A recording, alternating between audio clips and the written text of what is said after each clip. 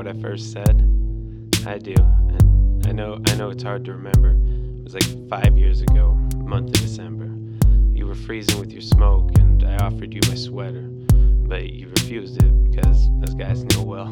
You knew better, and so you pushed me away, and I went to get my Letterman and left the hoodie to let you know that it wasn't a setup, because I understand being awkward and guarded and wanting to depart because you don't know how to start it. That's me too. I see a flame and I don't want to spark it because it always burns the house down from the walls to park it. But something about you made me want that for me. I was willing to feel the pain just for the heart that informed it. So I came back, sat 2 seats down so you didn't think I was swarming. Looked you in your eyes and asked, hey, what's your story?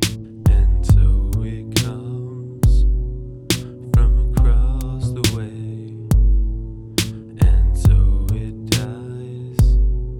It's just another day.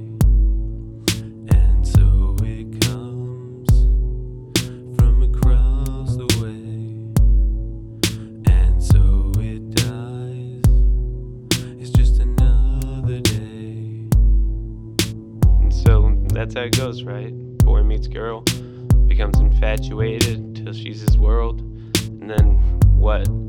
Because it never felt real. You were in your own space, and could you even feel me or anything that was happening at the time?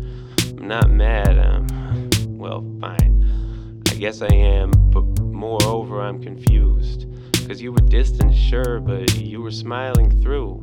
So it didn't seem strange when you said you wanted a daughter, that it didn't really matter if we didn't have the money to support her, because we were gonna make it. We always pulled through. We always pulled it off and found something to do. And I believed it too. I had to, for you. 40 weeks later, we're home. Little Sue in your arms, and I'll never shake the image of you two. On that day, nor would I want to. I think it's the only time I really saw you.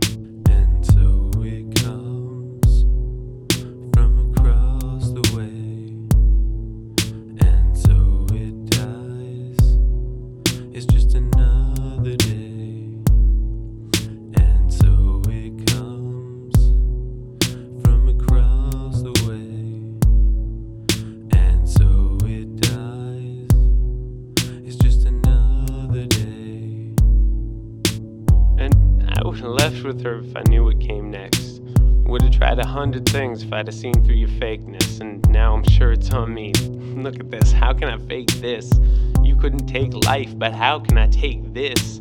Every second of it is burned into the back of my psyche. Getting a call at work the moment that Mikey came over with the phone, and I knew that it was serious. But with you, it was always serious. Now I can't believe how clear it is that I should have gotten up then and taken the rest of the day. But at the time, I was feeling like we were a breath away from being separated, and I feared what you had to say. So I told him I'd call you back to say that I was away. That evening, getting home and hearing crying from upstairs, traumatized by thought and still blissfully unaware when I compare, because I remember thinking, aren't you there? And you were, but you weren't anymore. And so There. it comes from across the way, and so it dies. It's just another